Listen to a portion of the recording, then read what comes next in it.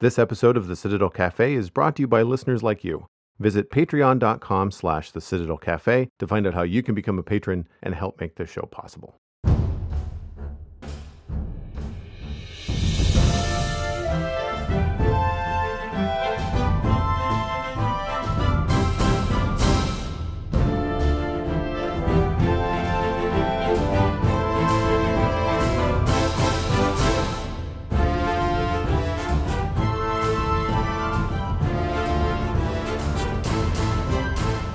This is the Citadel Cafe, episode number 469 for Wednesday, September 13th, 2023. My name is Joel Duggan, and the Citadel Cafe is where my friends and I hang out to talk about the geeky stuff that we're into. Joining me this week, Stephen ESC is back. When he is online, you can find him at Stephen ESC on Twitter and every so often on Twitch. That's Stephen with a PH if you're interested. Hello, sir, and welcome back to the show. Hello. Thank you for having me. As always, I don't remember how long we've been doing this, but it's been a couple of years, I think. I think we started, it was January 2021, 2020, I believe. Almost 4 years, really? No, then it would be 2021. I'm getting my math wrong. Yes, I was thinking 2023, but January of next year will be 3 years. As a regular, at least anyway. I've been doing it for a bit longer than that, just on and off. Right, yeah. I think there was some popping in and popping out, and certainly coming by for things like the holiday episode and stuff like that. Yeah, I mean, there's math, and then there's COVID math, right? And yeah, exactly. Yeah, I mean, Ryan and Murphy and I have the same conversation, almost like an in-joke now whenever he's on the show. And I basically look up before the show the last time that he was on, because ultimately he says, like, I don't remember when that was on. And I can be like, well, I can tell you. It's been this episode and this number and this many days and all that kind of stuff. Usually if there's been any gaming news, that's usually the last time that I've had Ryan on the show. Right. But in the interim, over the summer, what have you been up to? I mean, as we discussed last time, work's been busier than usual, but I took a little bit of time off the last a couple weeks ago, just leading up to our elder son going away to college. So he's staying in residence. So the first time he's been away from home for this long, because he's been homeschooled. So he's actually, he's been basically here all the time since he was like 4 or 5 years old. So it was a huge deal for our family, and it continues to be. But so we had a couple busy weeks leading up to it, and the moving day itself was pretty busy.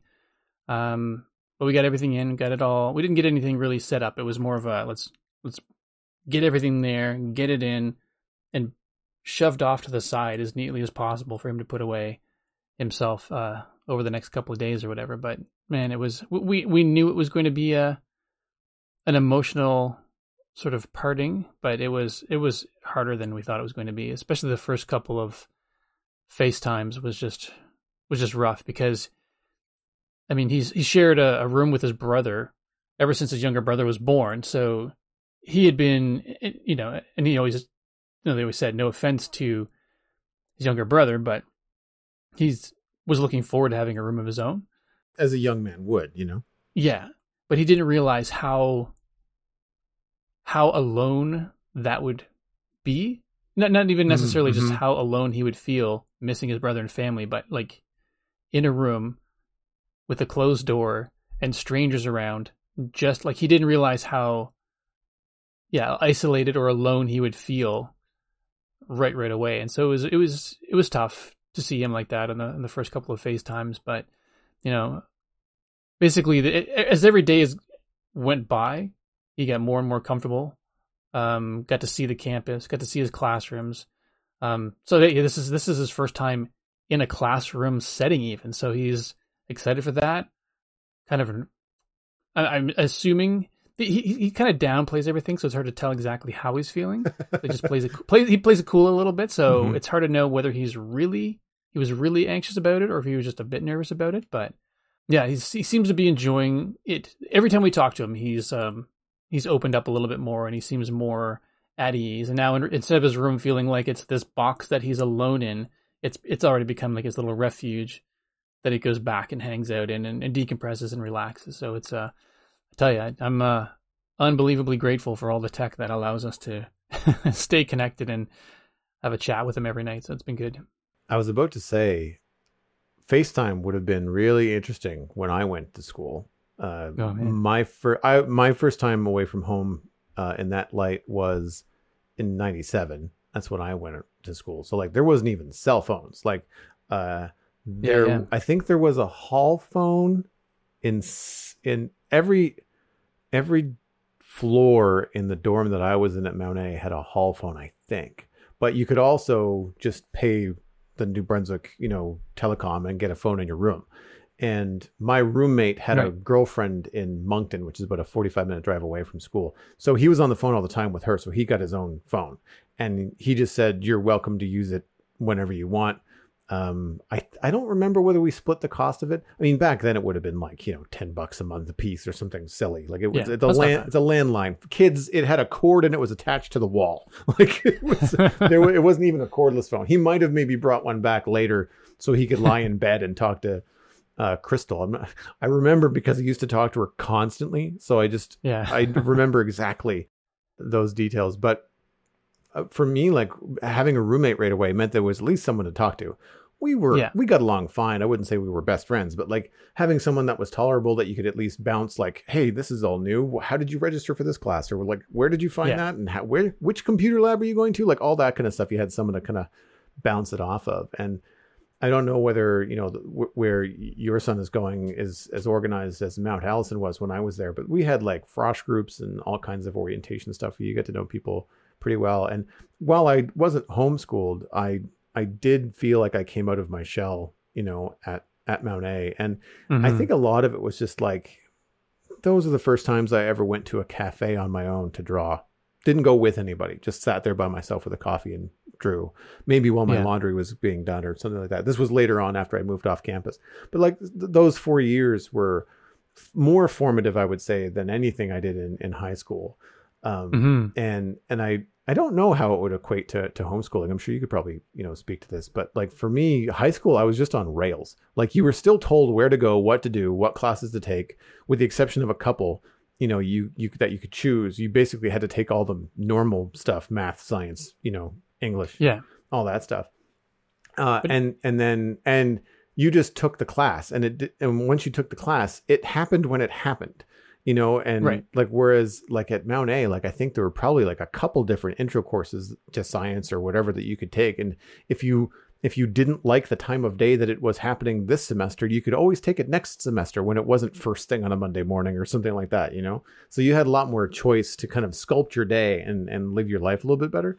And so I don't know how on rails homeschooling feels. I mean, I'm assuming by the time your boys are in high school, they're a little bit more, self-sufficient and like they don't have to like sit there from like 8 to 3 every day like someone that would go to high school would, right? Yeah, I mean their schedule and when they were homeschooled was fairly loose. Like they had like a week schedule of lessons and they had to get stuff done by the end of each day, basically. So if they woke up and they decided they wanted to play video games for 2 hours and then they had to just sit down and get all of the stuff done in a short period of time because they quote unquote wasted their morning away, then they could do that if they wanted to, or they could kind of wake up and basically eat their breakfast, start their lessons. And sometimes if they were just really focused, they were done by noon and they had the rest of the day. And we basically allowed them to, we worked with them to pick courses that they liked. I mean, they're just from a curriculum perspective, the government of Nova Scotia expected you to have like certain courses taken care of. So like on their transcript, typically you would have, you have to have your like a high school history and you have to have some sciences and some maths and things like that. So my wife, who was in charge of all the homeschooling, and hats off to her because she did that from primary all the way through the end of high school for our elder child. Basically made sure that they hit all of the things that they needed and then otherwise just let them pick different courses and things that would be along the lines of what they were interested in. So this is going to be a much more focused and structured school experience than he's ever had before. So I don't remember whether it was this show or whether it was the Spawn Chunks, but Tadpole Milk was on and he was talking about like, getting good at Minecraft. And I was talking about the time in and how after a certain amount of time, there's just a lot of stuff that starts to come naturally. And one of my things that I really liked about going to Mount A and going to school was now all the courses that I took, granted it was a heavy course load at Mount A, they were all focused on art, which was all things I was very interested in. So it became a lot easier to go to school. Like I didn't really, I mean, over time, sure, you start to dislike art history because it's kind of a long, boring 90 minutes of slides and someone talking about dead people that made art, like it's, unless you're really into history, like it can be a little bit of a slog. But overall, like you're still like, I am still learning about art. I'm still making art. I'm still doing all these things daily, as opposed to sitting through French class where there's some disruptive student in the back being a dick, like just all that kind of stuff I did not have to deal with. And I found that I really hit my stride and found that it was more enjoyable rather than having to hit like a certain, metric. So like when you have a choice, like all that kind of stuff, well, I mean, it's like anything else. Like you and I both enjoy the line of work that we're in. It makes going to work every day a lot easier, despite the fact that you can get busy, and it's still valid that you feel overwhelmed or stressed about deadlines or whatever. Like that's all still part of life, but it's a lot easier to take that shit when you still like what you do at the end of the day, like, cause I have that thing where like, I try not to complain about what I'm doing and where I am because I'm trying to improve it. And I get, as we do on this show, self-critical about the little things about what's not going right when broadly things are going okay. And my friend Britt will be quick to remind me, like, look, you're allowed to complain. Like it's still a job. Like, you're still doing it for money. That means there's stress involved. There's deadlines for things that you have to get stuff done. You have to be productive. You can't just slough off all the time. But like, try not to beat yourself up for taking a half day to play video games. Like it's not the end of the world, and that kind of stuff. And it's hard, as someone that did a lot of freelance and I don't like to use the word starving artist, but it's the easiest way to kind of communicate because I was never starving. But very tight budget, very heavy workload at an early age, starting off in my career. And it's hard to beat that mentality out of you when you are more experienced, have more lucrative things happening, and have free time. It is weird.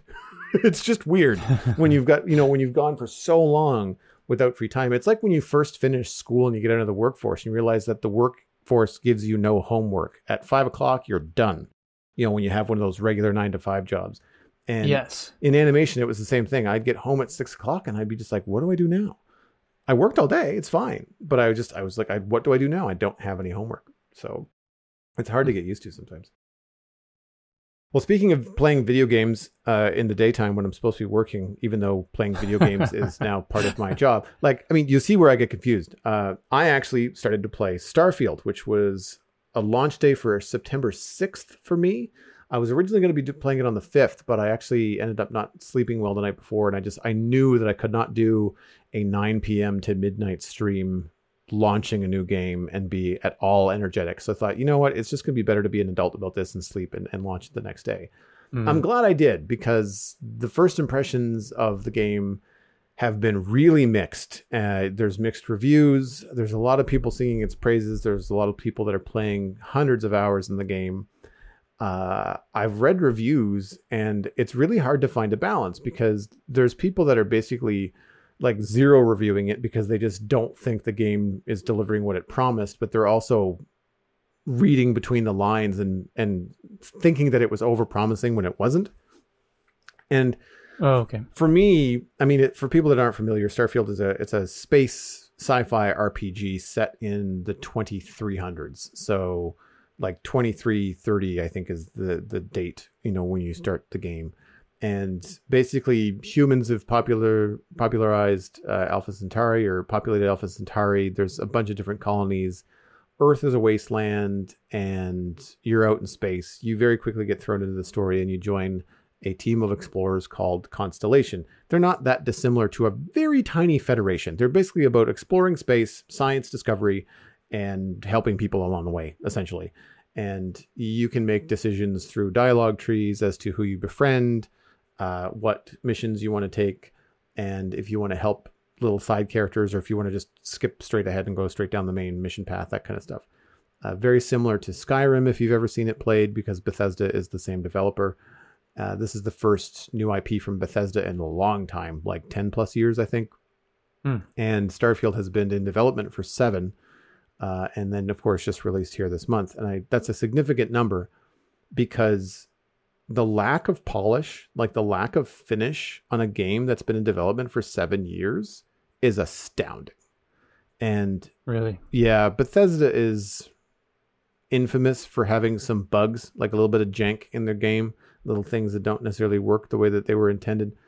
I've not encountered any game-breaking bugs. There have been some crashes that are very specific to certain hardware. There has been performance issues on the Xbox and on some PCs with non-AMD hardware. So people that have NVIDIA cards and Intel processors have not been having the best performance. It still works. It's just not as shiny as they advertised. And there have been a few, but I have not encountered them yet. Mission bugs where like you need to complete this dialogue tree to finish this mission and the dialogue tree just doesn't exist, or your next rendezvous point just isn't given to you in the game. And so people are just like, this mission is bugged out. And unless it's if it's a side mission, it doesn't matter as much. It still sucks, but it's not like it's keeping you from finishing the game.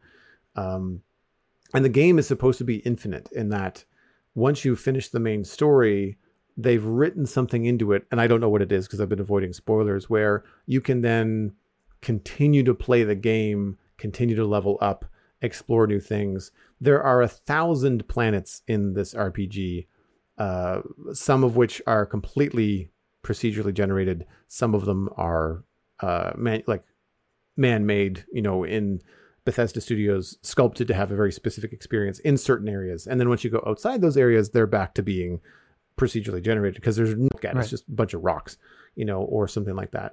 Where the cities and stuff like that, they're not procedural. They're actually, sculpted, just like you'd see in a lot of other video games. So I've been enjoying the story so far. Like the positives are, despite a quick kind of drop you in and away you go, very similar to any Zelda game that you might have played or seen played, where it's like, the road is dangerous. Here, take this sword. And you're basically like, off to the adventure, and away you go.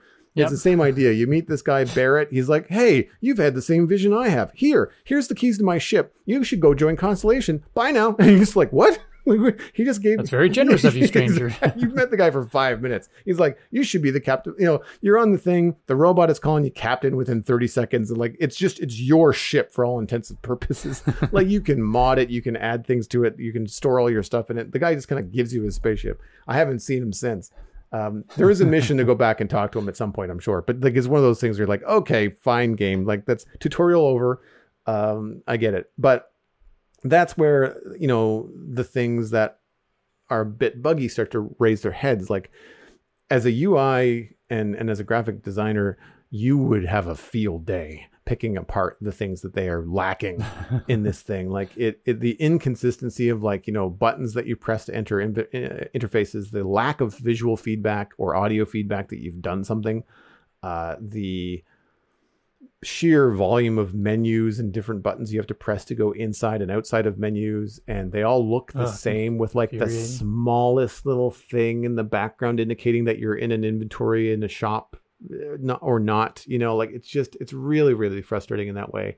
And it really takes the momentum out of it because the combat in the game is a first person shooter. So like you get machine guns and you can modify them and then you can go into battles and it's all very action paced. And then you get back to your ship and you're in the menus for 15 minutes, like dumping your inventory and selling stuff. And where did I put that? And like, is that this gun or that gun? And they all look the exact same.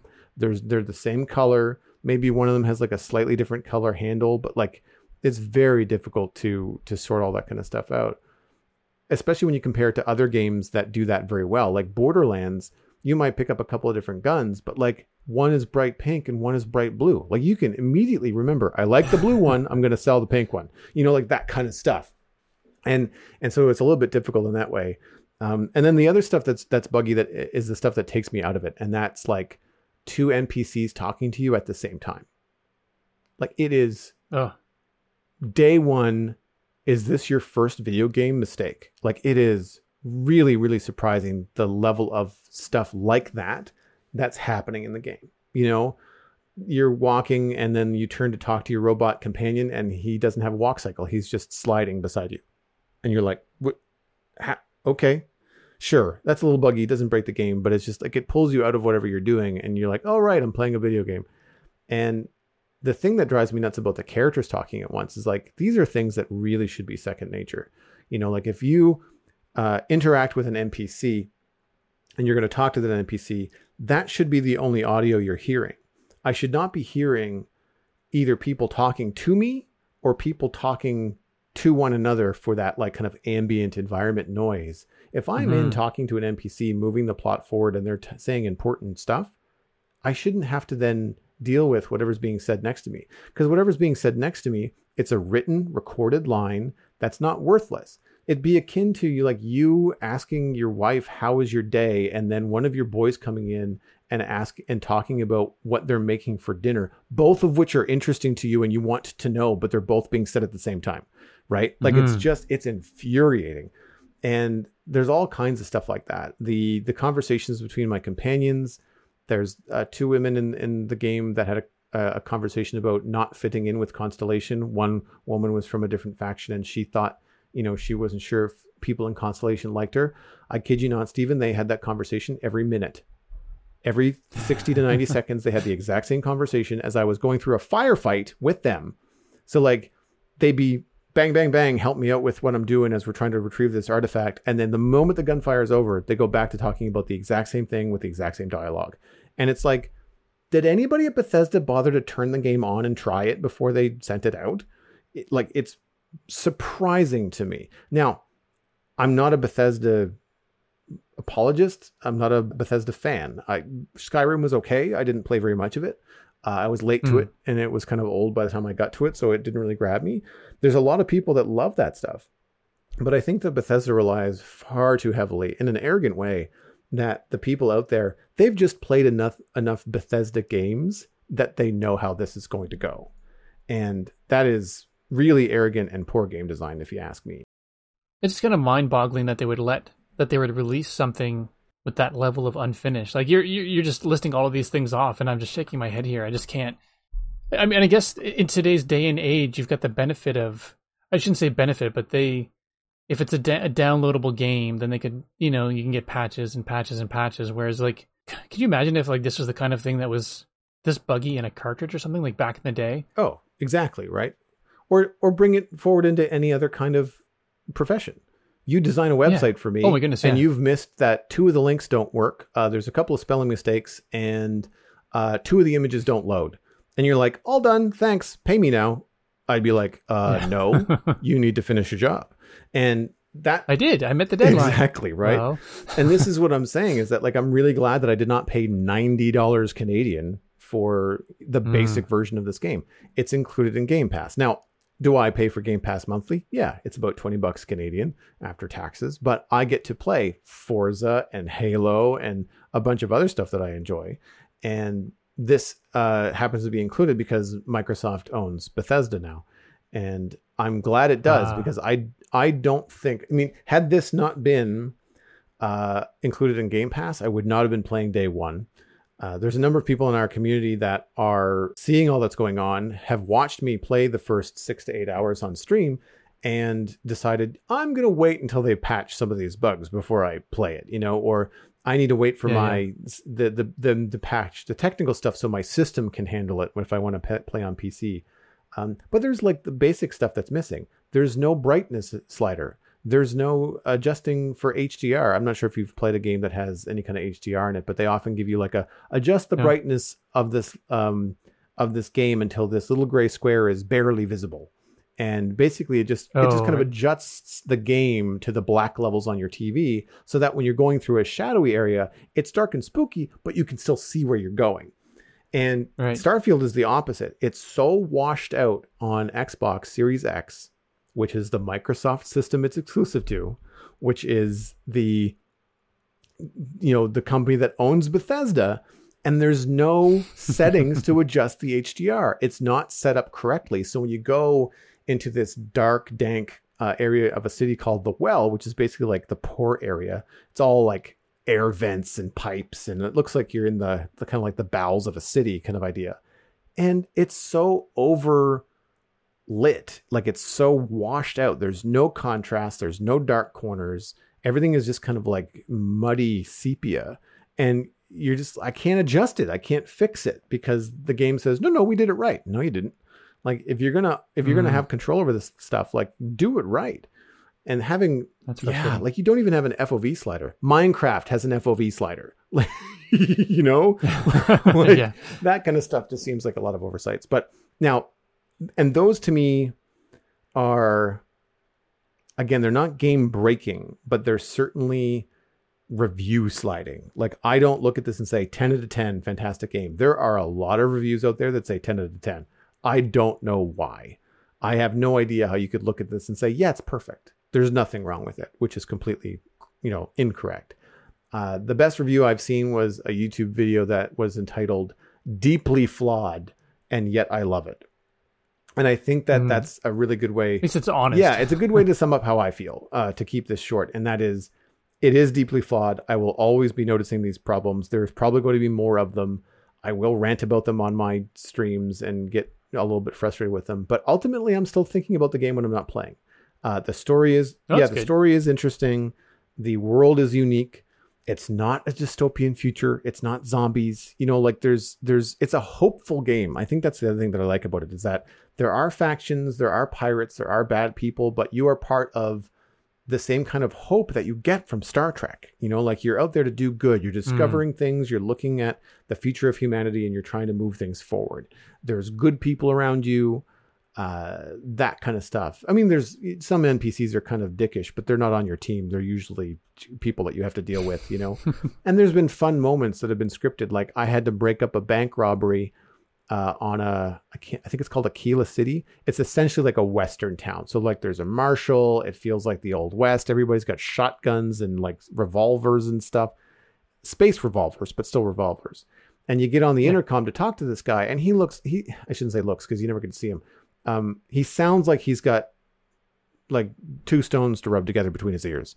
And so you have this conversation where you're trying to convince him to like de-escalate the situation, release the hostages and come out. And the whole dialogue tree is really funny because of course the way that he's acted and the way that he talks is so stereotypical. And it's something that you would see of like a Justified TV show or, something, a crime drama. And so those little bits, like those little character moments, the story overall, the idea of how big this world is in that if I don't want to do the main mission, I can go off and do something else. I think that's the appeal.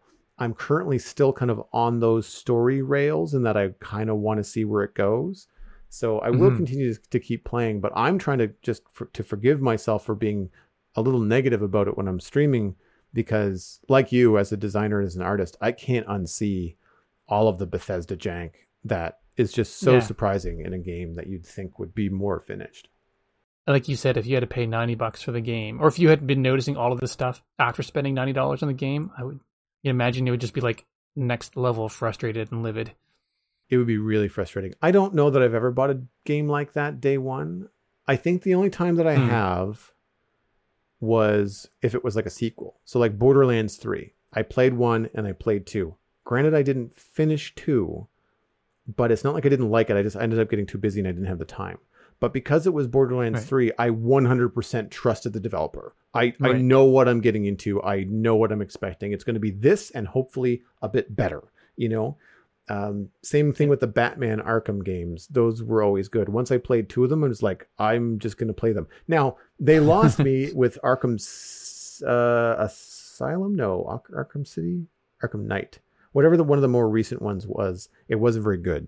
And I tried it. It was part of Game Pass. I had access to it. I didn't even have to pay for it. And I still didn't finish it because I did not like it. There was missions that weren't very fun. But those games, those Arkham games, the first 2 or 3 or 4, I think even, I was in, after playing the first 2, I was like, I don't care what they sell. I'm buying it because I know it'll be at least good until they lost me. But that kind of stuff has always been sequels. For video games, I usually wait for either reviews, but online these days, it's so hard to trust people because you get review bombs. You get people that just want the attention for giving something that's good a bad review. I often go to people like, our friend Ryan Murphy or other podcasts, Garrett Weinzierl and Kyle Ferguson, Grinding Gears, I think is the name of their show. And like, they are friends of mine and I trust their opinions of stuff because, they'll tell you like it is. They're like, yeah, it's not perfect, but I'm still liking it. It's still fun. Like I'm still having a good time. It's like when you can turn off that thing that suspension of disbelief when you're watching a show that's not quite hitting for you. It's like, well, if I can just backseat myself and be like, I just have to, this is meant to be silly. I'm going to let it be silly and maybe I'll have a better time, that kind of stuff. Yeah. Speaking of TV shows and the stuff that we have been watching, the main discussion this week is going to be about Star Wars Ahsoka, including an email from a listener. So that's going to be a lot of fun to dig into. Mm-hmm. It will be full of spoilers, and there will be no way to talk about this without spoilers. So I'm giving you a warning that we're going to get into it this week. But before we get into Ahsoka, you actually have gone to see a film that I have been wanting to see for quite some time. Actually, you and I were trying to make it happen. Unfortunately, schedules just didn't work out, but before my son went off to college, we had a chance to go see the new Teenage Mutant Ninja Turtles movie, which was pretty great. I'd say overall, really enjoyable movie, but I think there's just something about it that just didn't. There's nothing about it that left me blown away, if that makes sense. So if we're running it up against something like Spider-Man Across the Spider-Verse, yeah, thoroughly enjoyable and blew me away. Yeah. So this is coming short of that. Yeah, exactly. And I mean, it's, I guess, partially my own fault. I didn't pay attention at the fact that it's a PG movie. And so, there's only so dark it can get. There's only, the stakes can only get so high. So that it never really felt like there's anything really ever that threatening going on or any point where I go, oh my goodness, I don't know how they're going to get through this.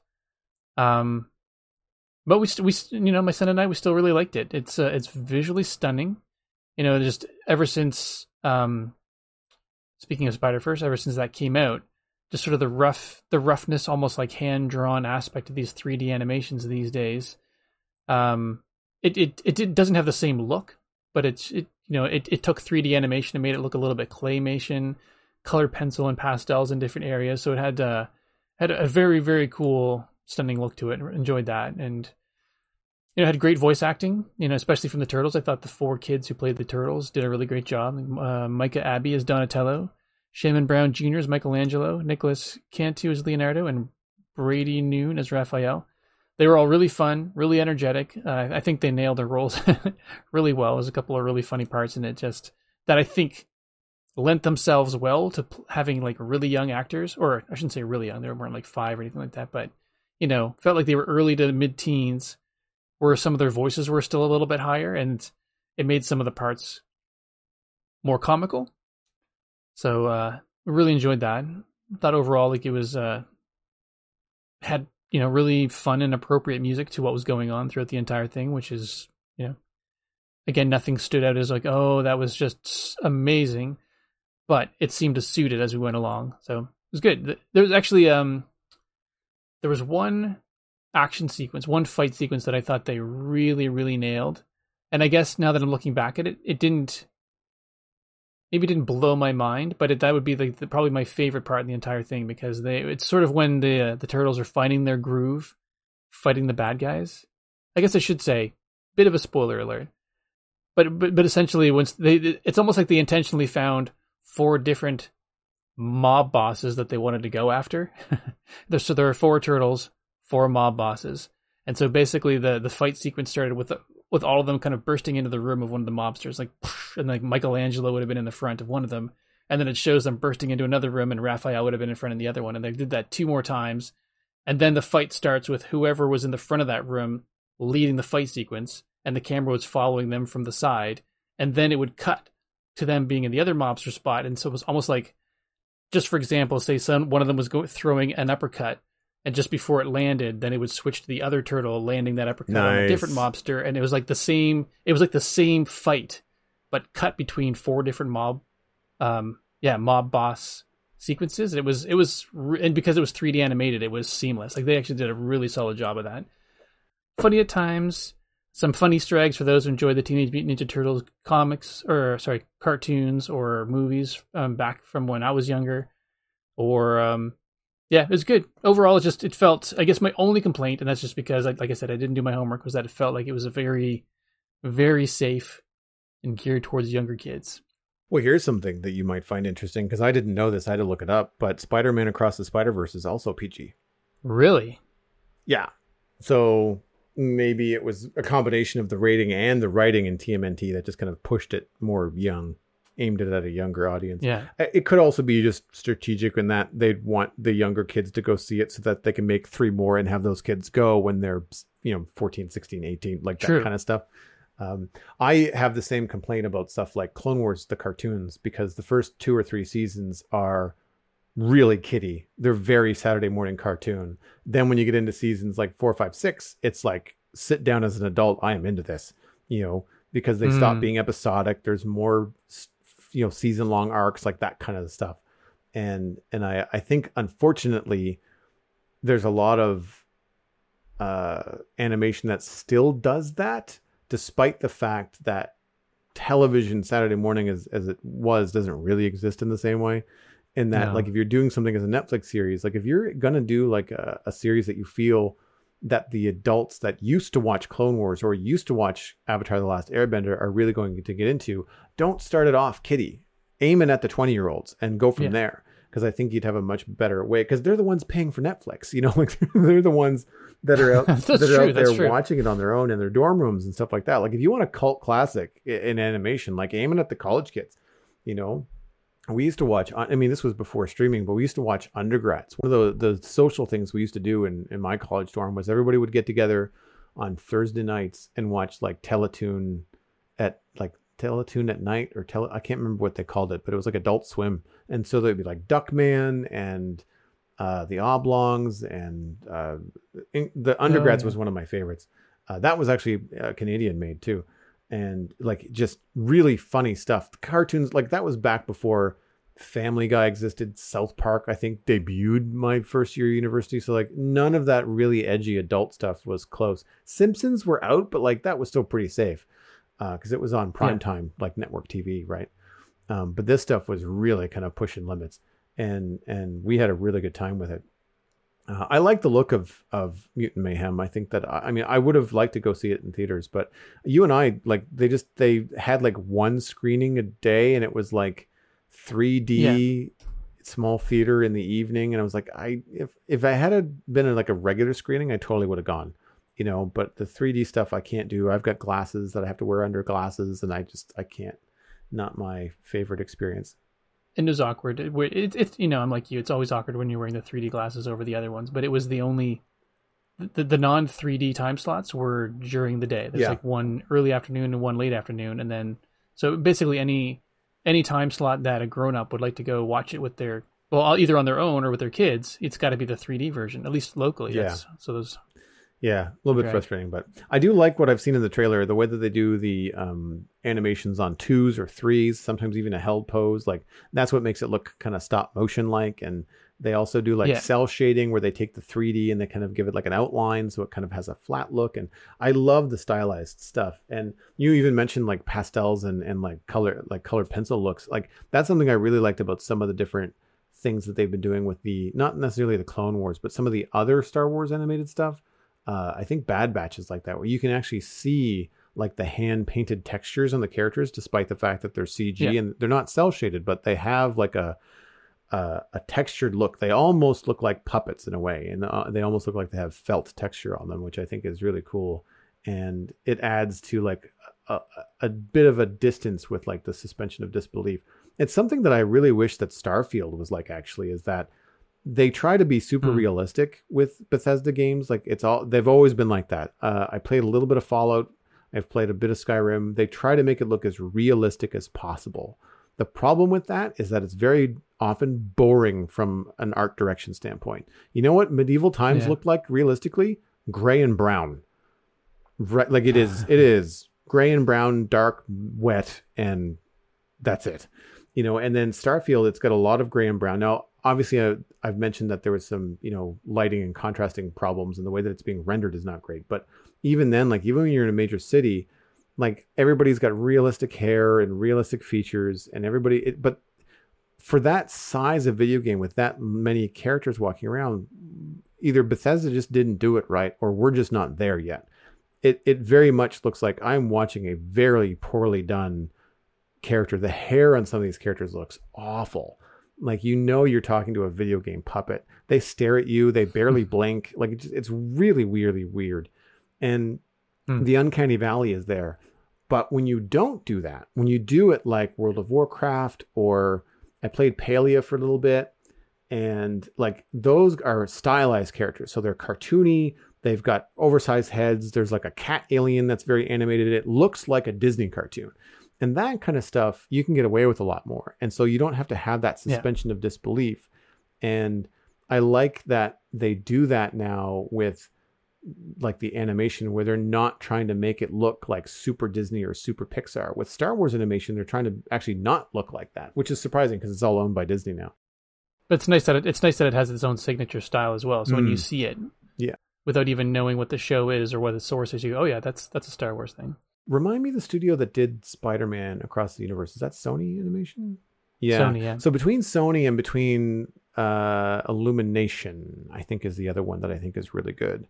I watched the Super Mario Brothers movie over the last little while, and nice. I feel like Sony and Illumination are really up there. I pay more attention when I see something new coming from them than I do when I see something new coming from Pixar or Disney. I mean, it still kind of piques my interest. I still want to know what's going on.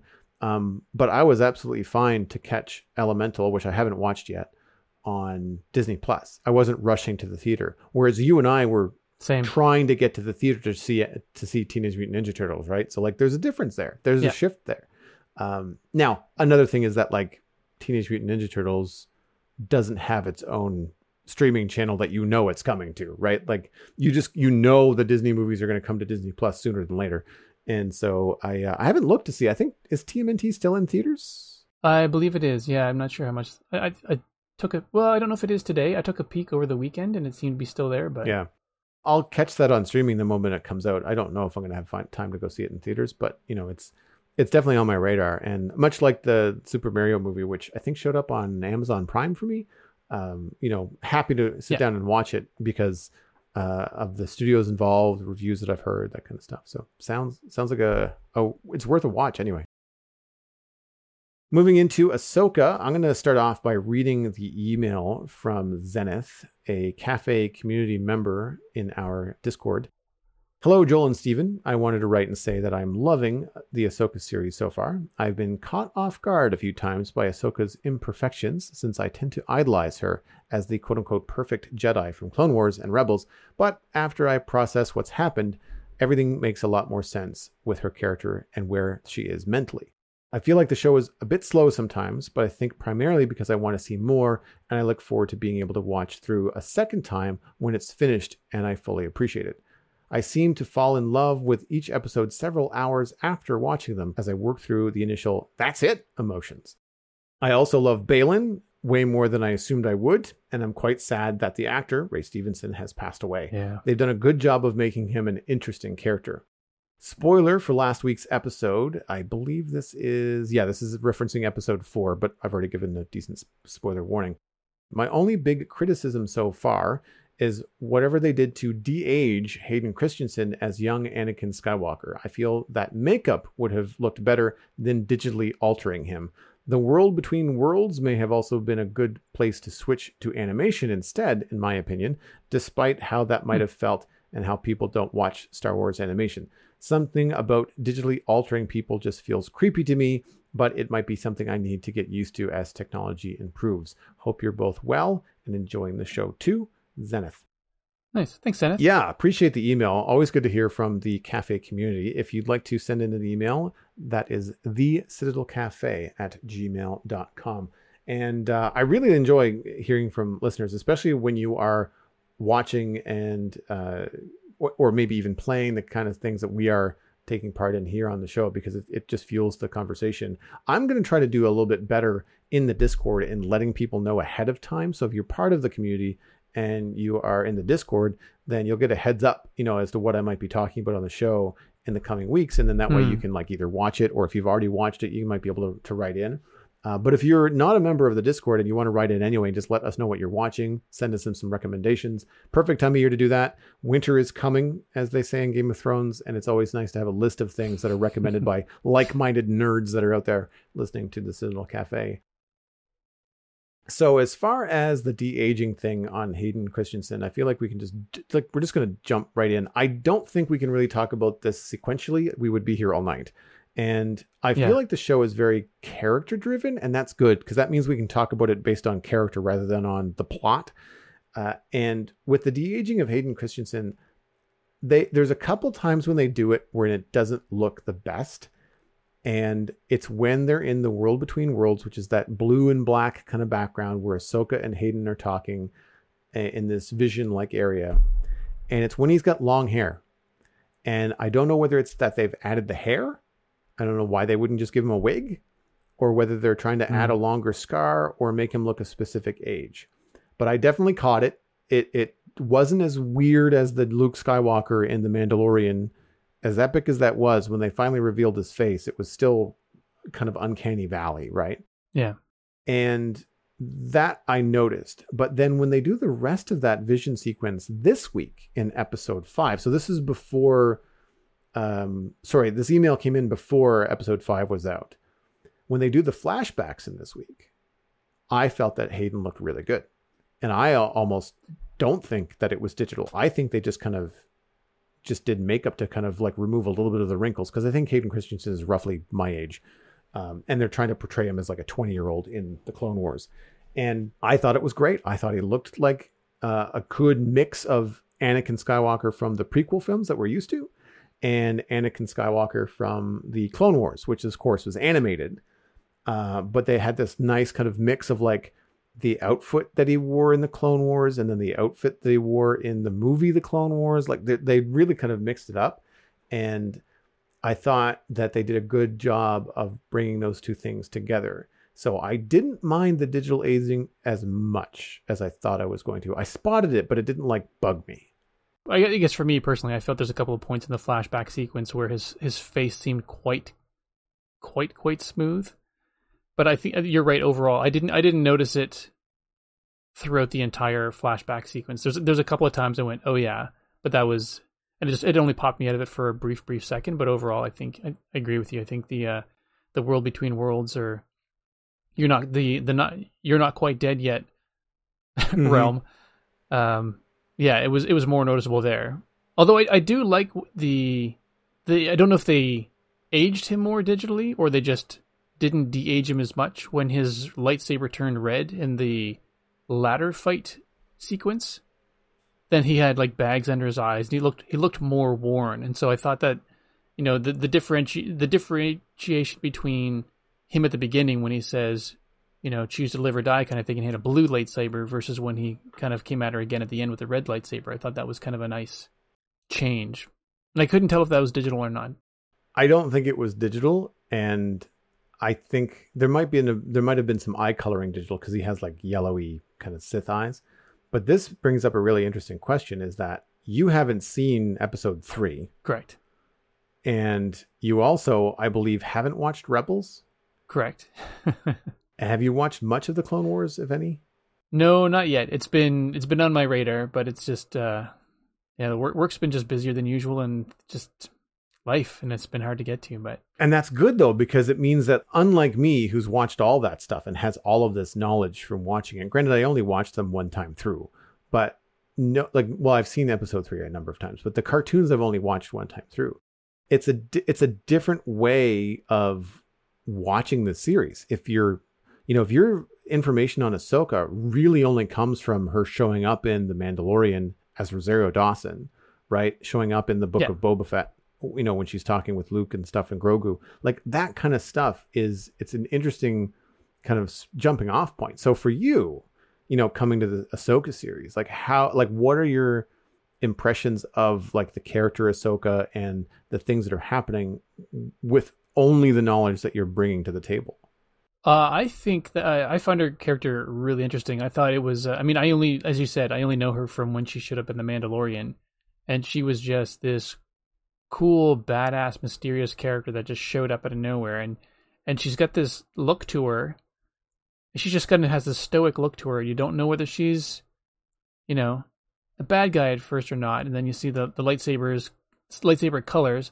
And I'm not, I'm not as big of a Star Wars super fan as a lot of people. So like, I'm not fully up on lightsaber colors because in episode 1 and 2, a lot of the Jedi had different color swords, so I wasn't sure like do all Sith and all bad guy have red and that's it. So when her lightsabers first lit up, I was still going, okay, I don't know, don't know which side she's on, but she was I mean I like Rosario Dawson and basically everything. So when I saw that it was her and looking pretty badass, I was really excited to see what her character was going to be about. So yeah, I know like that was my introduction, and I haven't been disappointed by her performance or anything or her portrayal of the character so far.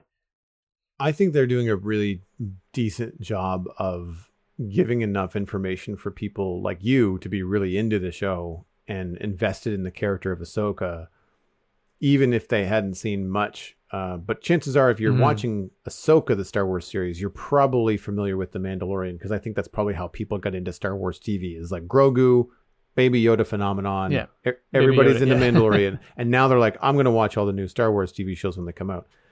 But when they introduce, in other shows, there's little Easter eggs about the Clone Wars, but like they mention the Clone Wars, there might be a helmet on the wall, that kind of stuff.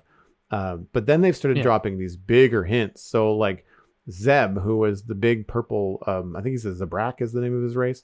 He was in The Mandalorian last season at the bar. Right. He's from Rebels, right? So then all of a sudden you start to realize they're bringing characters from the cartoons, and now they're bringing all the characters from Rebels. Like, gosh, there's Harrison Dula, you've got Sabine Wren, you've got even David Tennant reprises his role as Hugh Yang. Like there's... Oh, he was the voice in the cartoon as well? And they're doing it... I mean, Dave Filoni is doing it very, very well and very, very right. It really helps that Filoni was very involved in all the Clone Wars stuff. So then translating these things to live action, you can get away with it. Like they've managed to make Purrgil a real thing in Star Wars, which are the space whales that travel through hyperspace. Like if you write that down on a piece of paper, it sounds real dumb. And anybody that's a Star Wars fan from the 80s is going to be like, that sounds really dumb. Space whales, really? Yeah. But you handle it the way that the Filoni has handled it, gradually introducing them in the cartoons, bringing them in as something that's a key plot point, and then the way that they handle it in live action effects, where these things are absolutely massive and have this part to play in ancient, like really old, like older than the Jedi kind of science and intergalactic travel, like just really, really interesting stuff. And it sounds really hokey, but they've managed to pull it off. And I think it's because they don't hold your hand. They don't, like there's a moment in one of the more recent episodes, I think it was this one, where Jason Syndulla, Hera's son, says, oh yeah, you've told me stories about the Purrgil. That's what saved Ezra and took the bad guys away. And like, that is a one sentence plot line to like the final season of Rebels. Like there's a lot more to it than that, but you're giving the people that didn't watch Rebels enough to be like, okay, this isn't the reason why they're not freaking out about these whales is because it's not the first time they've seen them. Right. And they're not taking an entire, paragraph of dialogue to explain that to you. It's like the moment when Hugh Yang tells Carson, Jason Syndulla's dad was a Jedi, and so he's got powers. And Carson's like, oh, cool. And then that's it. They just kind of move on. But all right, let's follow the lead. All the Rebels fans knew that, but people like you need to know that. Yeah. And it's really cool that they just throw in these little lines for humor. They don't bring the plot to a grinding halt. It's like the last sentence in a scene. It's done very, very well. And with a lot of economy, and because they don't bash you over the head with it, I think it's really, really working. You know all of those details better than I do, but like even when I was trying to do a bit of research on the show, just leading up to, like, I always try to look up a little bit more before we do the recording, and I wish I could remember the source of it, and maybe it was it might have been an IMDb trivia point or something, but just even the writing where when they were in the forest and they needed to shut down the ship so they couldn't be spotted, this trivia piece said that, Ahsoka made sure to say, we're going to have to shut Huyang off as well, so that there was no trace of anything electronic going on, which apparently was a throwback to the Clone War or the animated series when Anakin forgot to turn off the medical droid, which then allowed them to be found or something like that. So basically, it was just almost like a just a one-liner mini throwback to it was either the animated series or it might have been one of like episode 2 or 3 or something like that. But it was basically something Anakin forgot to do that Ahsoka made sure that she did this time around. I'm excited for you to finally catch up and watch episode 3, because then you can go through. You wouldn't have to go and watch like the Clone Wars, but there's all these great animated shorts like the Tales of the Jedi now that are just like addressing these characters like Dooku. There's the Kenobi series, like there's all that stuff. And they're just kind of like fleshing out these characters, but some of them like you kind of need to know where they are in the timeline for you to really appreciate kind of like what's happening. I'm actually looking forward to reading some of the books. The new Thrawn book is apparently very good, and there's an Ahsoka novel that's out now that apparently is getting good reviews. So my reading this winter, I think I'm going to get back into some Star Wars stuff. But I, like you, very much appreciate Rosario Dawson's portrayal as Ahsoka. Yeah. She's an older Ahsoka. The character would be in her 40s, where the character in the Clone Wars starts off as 14, and I think the Clone Wars ends when she's around 17 or 18. She's not like super old at that point. And so there's been enough time now where she's in her 40s. And Dawson brings these like wry smiles that still hints at like how cunning she is and the whimsy of a younger Ahsoka. Like when stuff went her way in the cartoons, she was pretty happy about it. Yeah. Jedi can be a little overconfident sometimes. And you definitely get that from Rosario Dawson's portrayal of Ahsoka. She's very somber and very serious when she's dealing with Sabine Wren. But then when she talks to the Purgle at the end of this last episode, like she's all smiles, like she's like, this is cool. I can do this. Like I can't believe that this idea worked. Like she gets excited about like, let's just find out. Hope this works. Like that kind of stuff. And those are the kind of things that Ahsoka was learning in the Clone Wars from Anakin, because Anakin was so powerful and so strong in the Force that a lot of what he did just looked like luck. Right. And so she picked up that. She kind of picked up that if you stick to the rules, you may ultimately fail. But if you kind of make the rules up as you go along, stay in tune with the Force, then you could be triumphant. And in that way, and in that arrogance, she kind of got that from Anakin. And it's a really subtle way that they bring it into the show.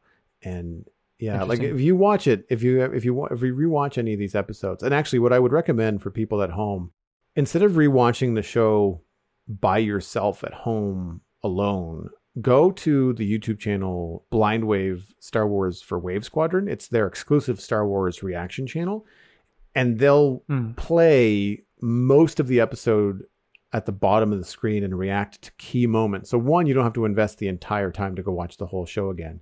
But then you get all these commentary bits and reactions from people watching it for the first time. It's way more fun. Then they have all this insight into all of this content that they've watched, and they can bring that to the table when they talk about the show.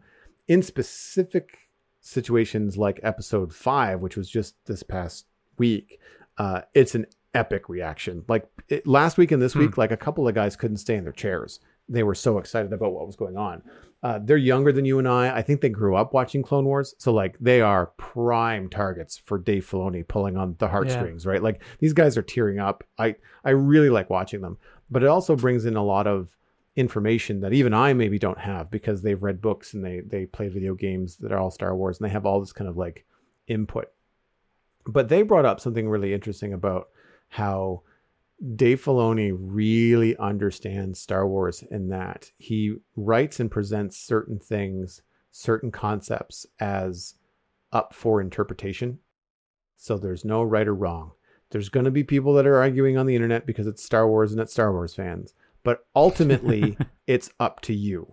And I think that's really important because he doesn't explain away the mysticism of the Force, which is even something George Lucas is guilty of, because I don't know anybody that thinks midichlorians was a good idea, right?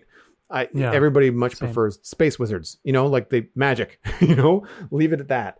And I think that he's kind of bringing that back in with the World Between Worlds. So you don't really know much about the World Between Worlds at all, right? Like that's kind of a new concept. So in Rebels, and this is not a giant spoiler, I'll keep this pretty loose. Ezra Bridger, who is mentioned in the show, that's who they're going to go find, is a Force-sensitive individual, is being trained by Kaelin Jarrus, who is Jason Syndulla's dad. Okay. And he is very Force-sensitive in unique ways. Leave it at that. And he gets access to the world between worlds. And so we've seen it before. And we've had it explained to us before. And there's very few Jedi, usually masters, who get access to this. So Ezra Bridger being able to access it as a young man is really unusual. And kind of like pushes him as like the star of the show and stuff like that. Anyway, it's this space where Jedi can communicate with each other. So in terms of what you're used to in the Jedi Star Wars universe, think about it when Ben Kenobi appears to Luke Skywalker as a Force ghost. Right. It's that kind of a thing, except it's not time sensitive. So that's why, or one of the reasons why, Anakin Skywalker, as he appears to Ahsoka in the World Between Worlds, is 25-year-old Anakin Skywalker. Because at this point in the Star Wars timeline, we know that Ahsoka has met Luke Skywalker, who, like, Darth Vader died on the Death Star. This is all pre-Mandalorian. Like, Anakin Skywalker is dead in Ahsoka's real world. So to be able to see young Anakin, it kind of has this weird push and pull. And that's what I mean about it leaving it open to interpretation. Is it a vision of Anakin Skywalker? Is it just Ahsoka remembering Anakin Skywalker in her memory? Right? Or is it Anakin Skywalker projecting his self into the Force at the time when he was still alive, seeing into the future where Ahsoka needs him? Like, there's no one, you can't say for sure. You can look at all the different things that happened, the different bits of dialogue, and arrive at your own conclusion. And that is the beauty of this show right now, is that it's not smacking you in the face with, this is how this has to be. This is now more mystical and up for interpretation. And I really, really like that. And there's a couple of things that they say, like, as an example, there's the fight where in the flashback, Ahsoka is battling in the Siege of Mandalore, which we're familiar with only in passing because we've talked about it in the Mandalorian show. And Ahsoka was there during the Siege of Mandalore, and Anakin walks into the vision and says, I don't remember this battle. And Ahsoka can say, well, that's because we have parted ways at this point. You weren't here. You weren't my master at this point. She wasn't even part of the Jedi at that point in the cartoon. And so you get that. Well, that's kind of strange. Like, if Anakin in this is supposed to be in her mind, why would he walk in and say, I don't remember this? Right. So, like, that's a strange thing. And then at the end of that fight, as you mentioned, when he's got a red lightsaber and they're fighting and she says, I don't want to fight you. He says, I've heard that before. You want to know who said that? Luke Skywalker in Return of the Jedi. Right. Yeah. So, like, and those are the kind of lines that Dave Filoni throws in there where, like, you're sitting there snapping and whistling at the screen. Like, I know that reference. Like, I got that, Dave. And it's very, very well done, but it leaves it up to you. Like, it kind of like, are those the two bits that kind of make you think, oh, maybe it is Anakin. And then, he disappears as fast as he arrives. And if you want a really good feel good time, look up a bunch of reaction videos to the first appearance of Anakin in this show, which is the first time that Ahsoka and Anakin have been on screen together since the Clone Wars, when they separated back in, when that series ended.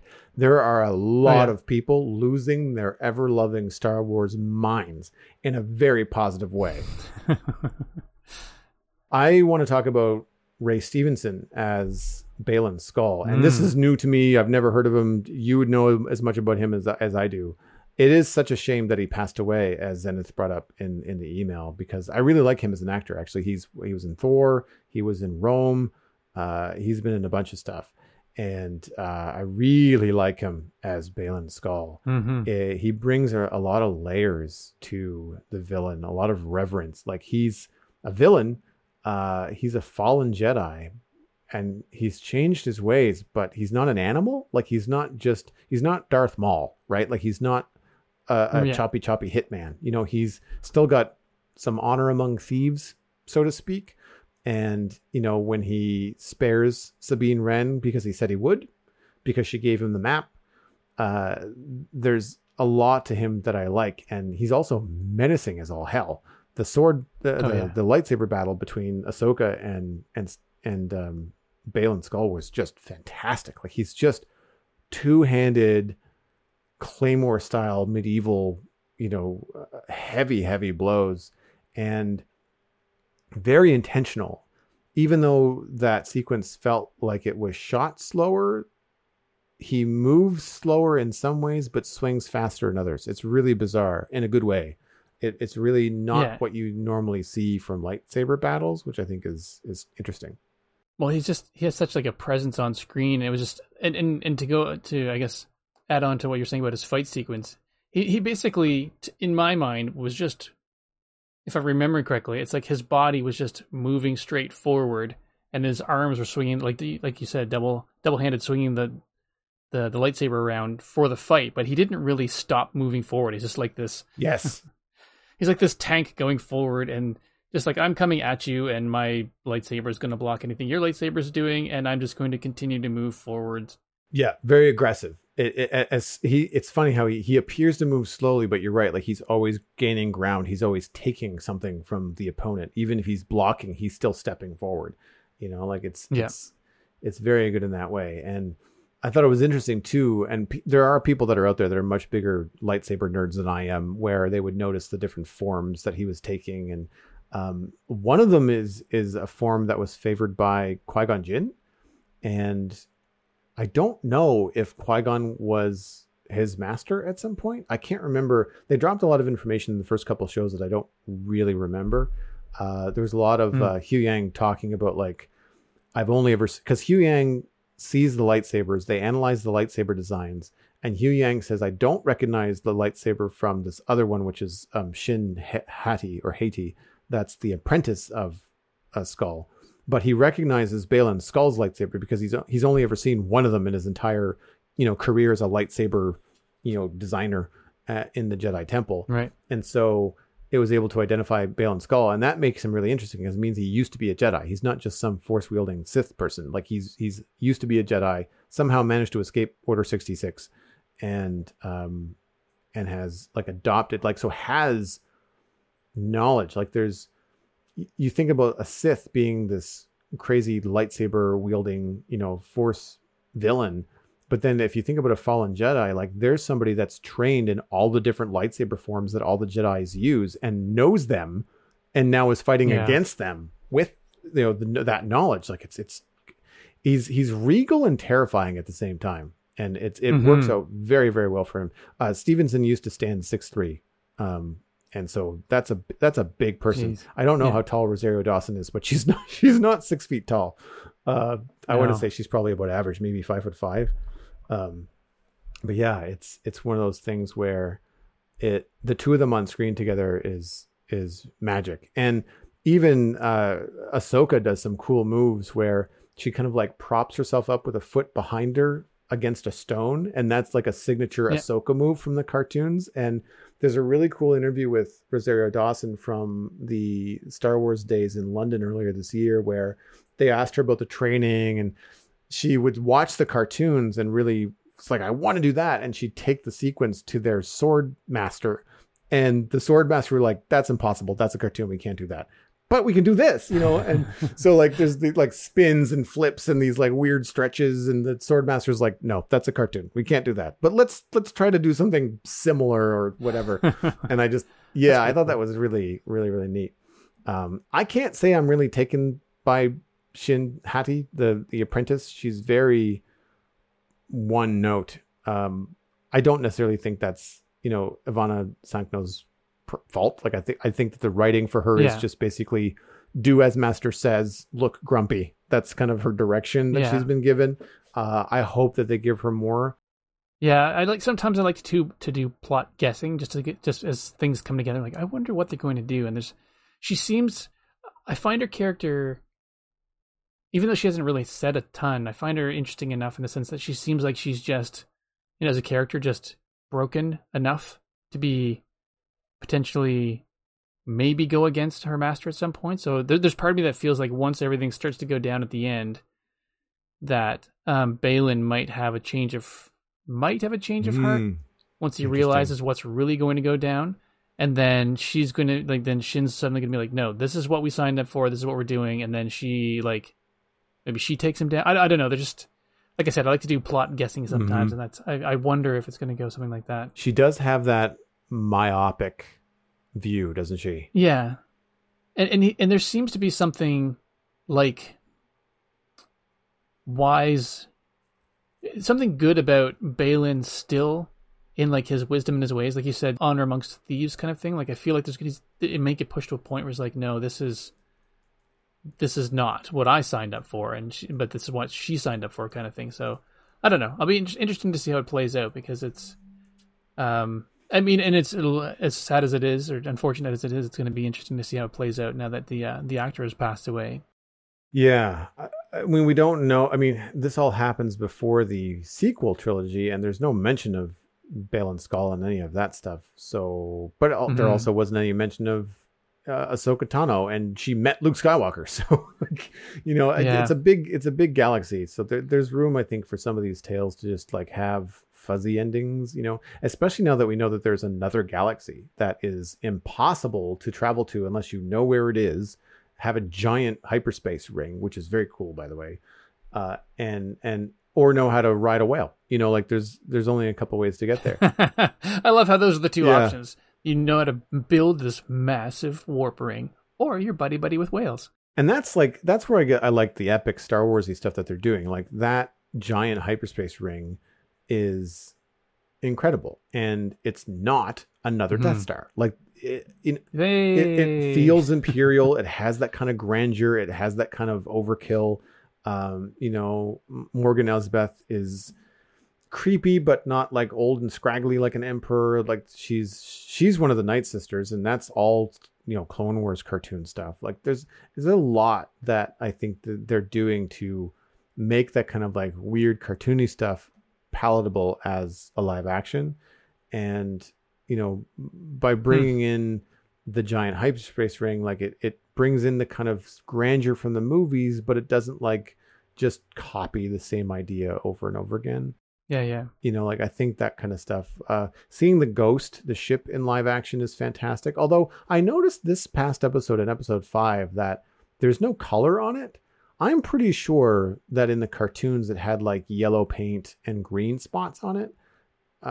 Now, granted, there's been a lot of years and an entire war since then, because Rebels is set just before the events of the original 3 Star Wars movies.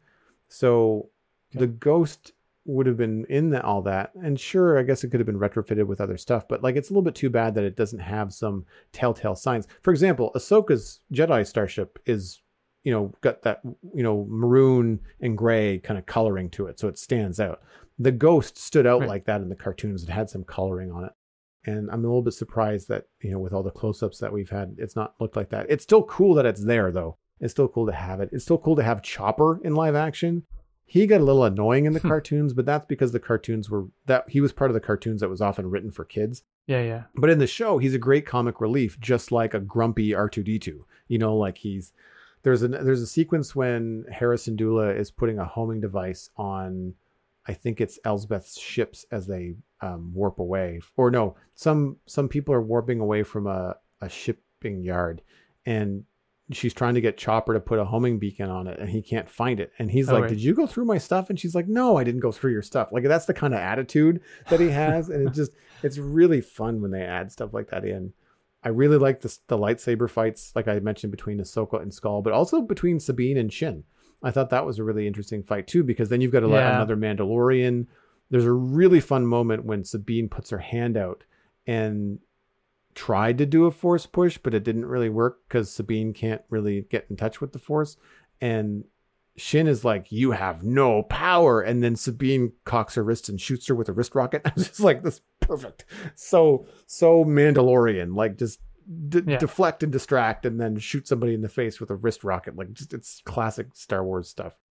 All that I think has been really good. And I think the only thing that I would say for me right now is a bit of a negative is some of the plot stuff has been very slow.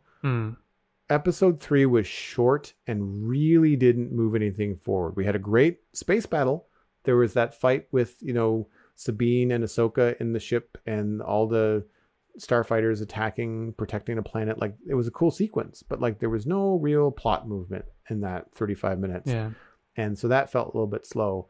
And I'm on the fence on whether the show is shot slow, if the dialogue is a little bit clunky. How do you feel? Like, do you feel like it's a slow show? I feel like it's a slow show, but I sort of like it in that way, the same way I liked The Mandalorian for it. It's like, it seems that it's so rare that there are shows that take their time and just allow the characters to just sit and not be like, what's going next? What's going next? Let's move on to the next thing. Let's have like 1,000 miles per hour dialogue going on just to fill the empty spaces. You don't have to have nonstop banter just as you walk from one space to another, just because, you want to fill that empty time or whatever. So there's something about it that I do appreciate. And I like Ahsoka more than The Mandalorian, because The Mandalorian, it seemed the pacing was slow, which was interesting. And it made everything seem that much more intentional.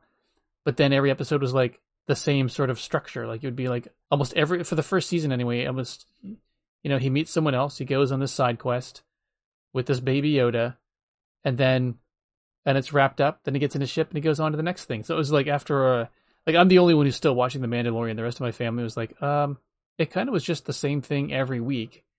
And so they stopped watching after season 1. But the thing that I liked about this, it seems to be still taking the time, allowing, these slow intentional moments, but the story feels like it's been progressing forward throughout the entire season. There's been no one-off episodes so far. So I'm enjoying it.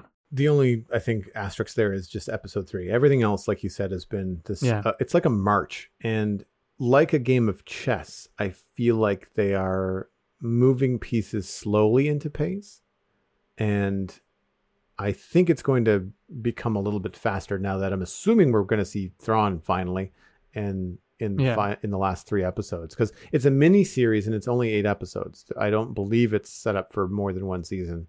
I think we'll see more of Ahsoka. I don't think so. But I don't think we're going to see her in this series. I think Ahsoka will show up in another season of The Mandalorian, or, some other series that Star Wars is doing, right? Or that culmination movie they're supposed to do once everything wraps up. That I think we'll see for sure. Because, I don't see them wrapping this up in any way, shape, or form in the next 3 episodes in terms of the big things, like Thrawn, all that kind of stuff. I can see them wrapping up Ahsoka's part in it, maybe, but and maybe something like Baylan Skoll, but I don't see them wrapping up the big plot devices are not being wrapped up. If anything, they're being set up in this series, which I'm all for. I'm fine with Thrawn being the next big bad rather than the Emperor coming back from the dead. I much prefer something new, which I think will be very, very cool. Much like the way that the lightsaber fights are shot slower, I guess I should say. To me, it reminds me of samurai movies. It's a lot of standoff. It's a lot of, I move my foot 3 inches to the left. You counter by moving your foot 2 inches backwards. Like that kind of stuff. And I feel like if you take that idea and you apply it to how the show is shot and how some of the dialogue is delivered, then it's a little easier to take. Yes. And like you said, I think we are unfortunately conditioned to mile a minute the way that most stuff is shot these days, specifically film, but also action TV is pretty bad. But it's so fast. It's so high octane. It's really hard to see what's going on. It's hard to track sometimes. And because the show is not that, I don't know that it's slow. It just might be normal pace, but we've just gotten so used to the splatter gun way that so many new things are shown to us that we're feeling that it's slow, even though it's just not. But I'm, like I said, I'm liking most of it. there are some wooden dialogue moments where like there's these really long pauses, and I kind of wonder like maybe it's the fact that the other actor just wasn't there. You know, like maybe we're looking at a different shot from a different time. Like we have to get Hera back to say these lines to Jason Syndulla, but Jason Syndulla's in school, so we're just going to get her to say those lines and we'll put Jason in later. And there's this weird pause sometimes between mother and son talking where it's like, I've not ever witnessed two people standing in the same place talking that slowly to one another. It's weird. Yeah. And I don't want to lay anything at the feet of Mary Elizabeth Winstead because she's a good actor and I think that she's doing well with Hera. I think it's just the writing. I think it's just the lines that they give her are a little bit awkward. It might be the situations from like I said, an acting tennis match where the people she's talking to may not be in the same scene physically when they're filming it, that kind of stuff. But I like most of it. I do find her eyes very distracting, which is weird because Rosario Dawson is wearing blue contact lenses for Ahsoka. And I notice them from time to time, but I don't find them as distracting as the very unnatural looking green eyes that Hera Syndulla has. And I can appreciate that, you know, as we get into these shows, comics and cartoons and stuff, characters have certain eyes and it makes sense to do them. It's like Henry Cavill in The Witcher. He has to have these yellow eyes when he goes into battle mode, like that kind of stuff. But honestly, I wouldn't be upset if they just said, you know what, Hera for live action is not going to have blazing green Twi'lek eyes. She's going to have brown eyes because that's what color, you know, Winstead's eyes are. And she's got very pretty eyes. So just let her act with those. And I'm just wondering if some of what Winstead is capable of is being lost under all the prosthetics. And I think that the decision to give her the green eyes is like, well, we have to do it this way because this is the way that the fans want it. I'm just like, you know, I feel like, at least for my part as a fan, I wouldn't care. I would much rather, you know, the actor be comfortable and all that kind of stuff. And I mean, by the way, tip of the hat to anybody in this show, specifically Rosario Dawson and Mary Elizabeth Winstead, who have to go through probably hours of prosthetic makeup to get into that and act through it. You know, like it's can't be easy. But I mean, Ahsoka Tano's getup looks phenomenal. Like I really don't question it in the slightest. You know, I forget half the time that it's Rosario Dawson. Every once in a while, the light hits her and it obviously still looks like her. But most of the time, you're very much thinking that it's Ahsoka. Any final thoughts before we wrap up on Ahsoka? Not really criticism on Ahsoka per se, but it's just like, I guess overall enjoying it. I guess one of my, I don't know if it's a beef or whatever, but just sometimes I feel like the main characters in Star Wars shows sometimes, like I like the pacing, but like all of the main characters seem to be so stoic on some level. Almost like they feel like they need to deliver, like drop a line of wisdom every time they speak kind of thing. And I think it's probably just because as I know not the Mandalorian's not a Jedi, but as the Jedis become the master with a pupil, they all seem to get to this like, well, now I have to use my master talking to my pupil voice, and I'm going to be slightly cryptic because guess what? There's a lesson in there that you've got to figure out for yourself, kind of thing. And after a while, I'm like, just let one of them be fun and sarcastic. Every once in a while, I get that feeling, just like, but even like Mandalorian, his delivery, and like Boba Fett and how they speak, it's always like with this, you know, I've been through a lot, so I'm going to talk with this edge of wisdom in my voice kind of thing now. And it's, not a big criticism, but every once in a while I'm like, all right, kind of show everyone that you know how to emote. In The Mandalorian, it's an homage to Westerns having very little dialogue, you know, the strong silent type sort of deal. Yeah. But I know what you mean. And in that, I think you would really enjoy the relationship between Obi-Wan and Anakin in the Clone Wars because they can't do that for 7 seasons. Like it would drive everybody nuts and kids wouldn't watch it. And so Anakin and Obi-Wan in the Clone Wars have to adapt to changing situations constantly. So there's not a lot of time to be stoic, right?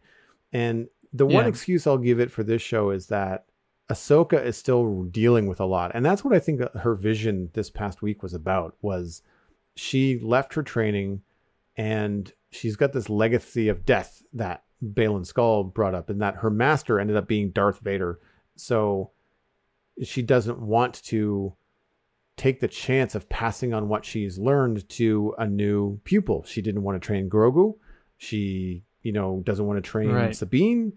She walked away from that because of the fear of failing and passing on things that she shouldn't pass on, or is scared to pass on. And the lesson, I think, in her vision, her encounter with Anakin in the World Between Worlds, is that she has to get over this if she's going to move forward. And I think there's a big light shift, quite literally. They dress her in a lot of white after she comes out of the water, and she's more smiley. She's more goofy. She's, knocks on the canopy of the spaceship saying like, Hu Yang, go in there. Like it's a lot more vibrant. And I think that she had this weight and stress on her shoulders. I think, unfortunately, that's the kind of thing where Clone Wars and Rebels fans are going to get it right away. And then people like you coming to it a lot greener are just like, I don't know why they're so stoic all the time. Luke Skywalker was like that in Return of the Jedi. He talked very calm, and it was an acting choice from Hamill. They unfortunately pulled that forward into the appearance of like de-aged Luke Skywalker in The Mandalorian. But I think a lot of that had to do with, we can't have him speak quickly because the technology just can't keep up. Yeah. Like, I don't think it would work. I think it would fall apart technically. And that's why he had to speak so slowly. But I agree with you. I think that it feels broken and disjointed, and it feels like they speak in this very kind of condescending calm, and you're exactly. just like, this. That's a good way to put it. The situation doesn't, because then you've got, like, on the flip side of that, you've got not Sabine Wren, you've got the other characters in The Mandalorian, like, talking back and forth to one another in a very serious situation where they're all trapped in a room. And that dialogue pacing is much different.